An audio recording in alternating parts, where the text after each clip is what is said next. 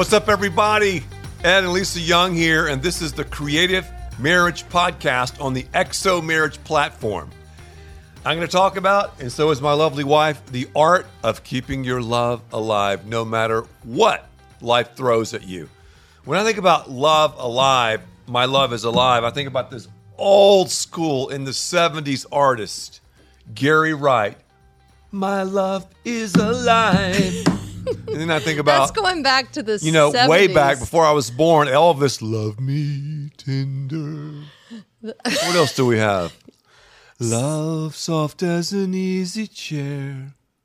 I don't think you would have had enough of silly love songs. Okay, all those things. That's my personal favorite. I mean, we're going way back. We're talking about love. And we talk about love so frequently. What's love got to do in our communication? With it? Are you ready? Yes. Okay. So we talk about love. We drop the love word so often in our conversations. And we could be talking about a relationship, a dating relationship. We could be talking about marriage. But that's right. We also drop it with, oh my goodness, I love really strong coffee. I love to shop at this place. And we drop the word love. Oh, we do. Like we have decaffeinated it. In the coffee world, I'm a coffee snob. You've got the coffee bean. When you decaffeinate it, you strip the bean, and there's just like not much left. I think we've decaffeinated love to a large extent. Yeah, we even say, oh, they're making love. What is that? I mean, I know what it is. I'm just saying. What does that Do you need mean? for me to explain? No. Okay. So, but the word love, and love is a verb. Like my friend Gary Wright said, Google him. I know you're like, who is that? Gary Wright. My love is alive. See, it's he active. was right. Love is active. Love is alive. Yeah. I think he's a one-hit wonder, Gary Wright. Maybe I can't believe so. I remembered that. But love, just define it for us, Ed. There are three types of love. Okay. I can tell you that in the Bible. There's eros love. You get the word erotic from that. That's the hot-blooded love. Then you have the phileo love.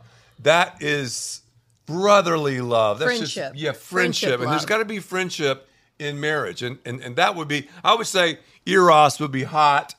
I would say phileo is just kind of lukewarm. Not in a bad sense. And then agape is that unconditional, like it's love. It's love on steroids. It's the love that God has demonstrated for us. That's right. Agape totally love. unconditional. Yeah. So if you think about it in marriage, all right, you think, okay, surely it's based on eros. No, it's not. You have those hot times, definitely, but it's not based on that. Well, maybe it's based on just friendship. Well, yeah, there are definitely major areas and major times of connectedness, but I've got to say, maybe the biggest one is agape.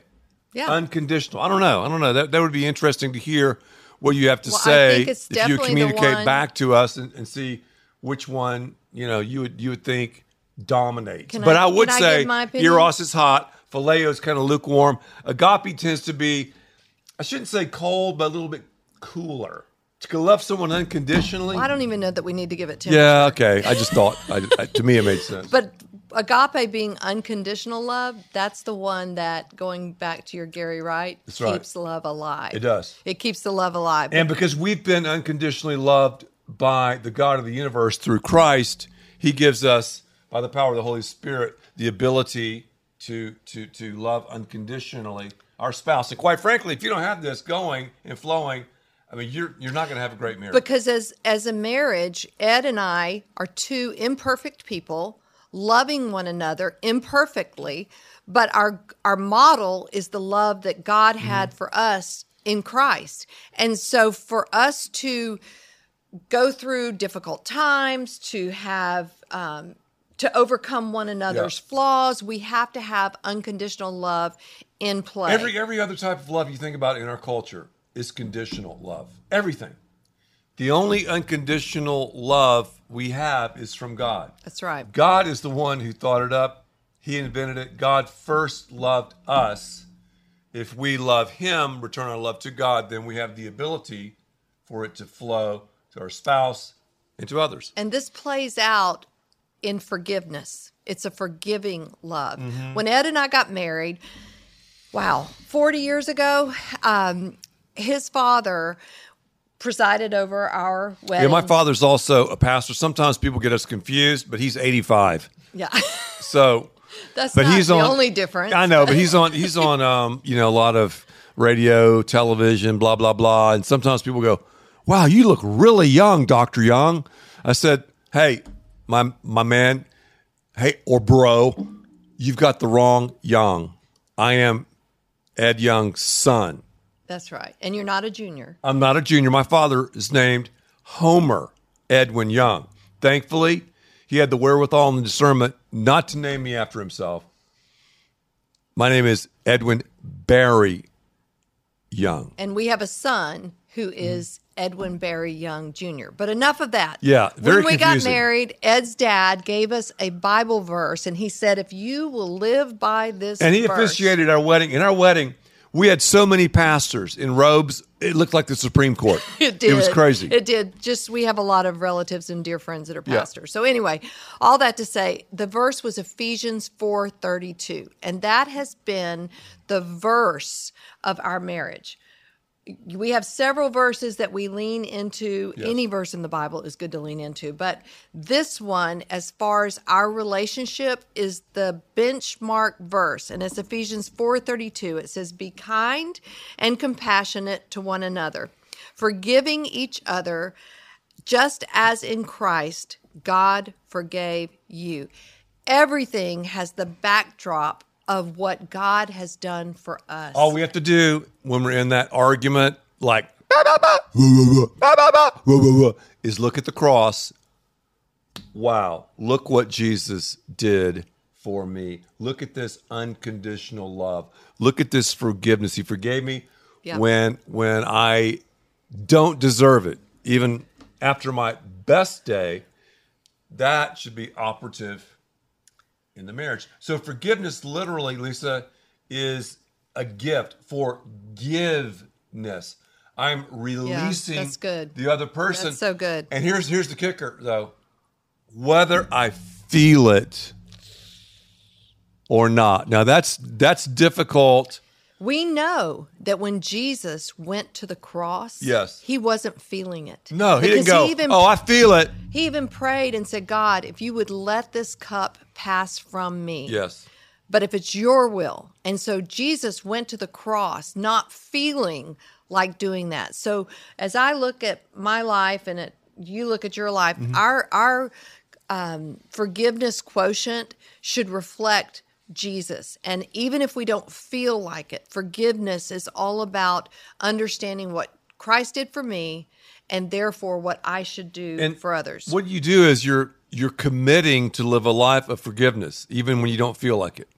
You commit, and after you commit to forgive, then the feelings follow. So love and forgiveness are tethered to one another. Yes, they are. So Ed, right now, if you go on television, pretty much any network, you can find shows and a lot of YouTube. reality shows Yeah, even YouTube. about marriage ceremonies, about preparing, say yes to the dress, Bridezilla, all these even different things. in like even DIY wedding stuff, like how to do it yourself, how to have the best destination wedding, blah, blah, blah, blah, everybody's blah. thinking about the ceremony and it's a big party. And some people spend, Fortunes. truckloads of money. Yes. And money's all relative. We've had 3 weddings in our family. And yes. whoo, yeah, it's a big one. So But we how don't does realize just the power of the wedding. Too often we're thinking about the party. We're thinking about all the details of the look, and we forget how the marriage ceremony or what the marriage ceremony means. Yeah, for example, when you walk down the aisle, the bride walks down the aisle, her father usually or someone else escorts her, and the groom is waiting. that's a picture of the death walk Wow. of a covenant. You go back to the Old Testament, God cutting a covenant. You take an animal and cut the animal.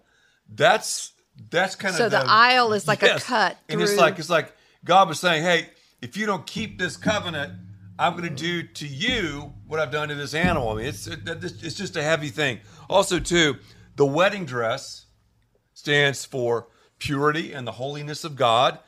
Sex is reserved for the marriage bed. Yep. Then the exchanging of the rings.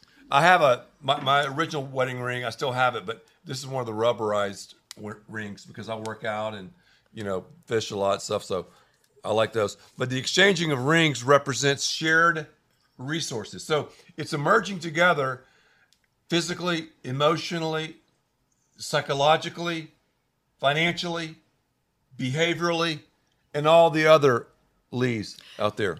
And then, Ed, I have to ask you this question because a lot of times people say, well, we just want to keep our finances separate. We want to have, she's coming into the marriage with not so much. I have a lot. So they do the prenuptial. What's your thought on that? I mean, obviously the last say-so is between the prospective husband and wife, but I am not for that. I have to question The reason if you're willing it's almost like you're looking for loopholes. You're looking for a way out. Before you even say I do. That's my it's just something that people have asked us a lot over the years. More than you would realize. Like, hey, I'm really thinking about, or my accountant or my financial advisor told me. Well, good. What did God say? What does God say about it? Yeah. And that's And if you're willing to share yourself physically, Woo! emotionally, Woo! and spiritually, Woo! really are those three things not more important than financially? woo, I think Ric Flair. Yep. Yeah. That's it. And then what about the pronouncement? Let's go back to the wedding ceremony. Pronouncement. Having pledged faith and love to each other, having sealed in solemn and significant vows by the giving and receiving the rings, acting by the authority vested in me by the state of Texas, I now pronounce you husband and wife in the presence of God. These are simple witnesses. What God has joined together, let no man separate. That's the pronouncement. So, a pronouncement is you're declaring your oneness. For this cause, a man shall leave his father and mother, and the two shall become one flesh. I talked about this recently at an XO marriage conference. God the Father, God the Son, God the Holy Spirit. One quality is oneness. Yes, they're three in one, one in three, oneness. Our marriage, body, soul, and spirit, is a reflection of the Trinity. So those are just a few things. I mean, there are many, many more in the marriage ceremony. Yeah, and so in this ceremony, you're declaring your love, but it's not the decaffeinated love. It's not the love that is, washed and just made less powerful like that coffee bean. That's right. This is a love that is reflective of the love that God has for you and me, a sacrificial love where he gave his only begotten son so that you and I could have forgiveness of our sins and to walk in that love. And in our marriage relationship, that's where this love should be seen the most. That's where that forgiveness takes place, that commitment takes place.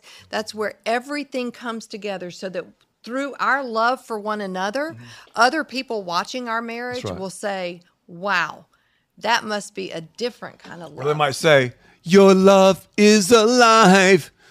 Someone DM Gary Wright if he's still living, or someone contact him. I think I am after this podcast. He's probably not alive. You think? I don't know. I don't know either. I don't know. I guarantee you, very few people hearing this will have ever heard of him. A few might. I don't know. He's kind of random. Because you know what, Ed?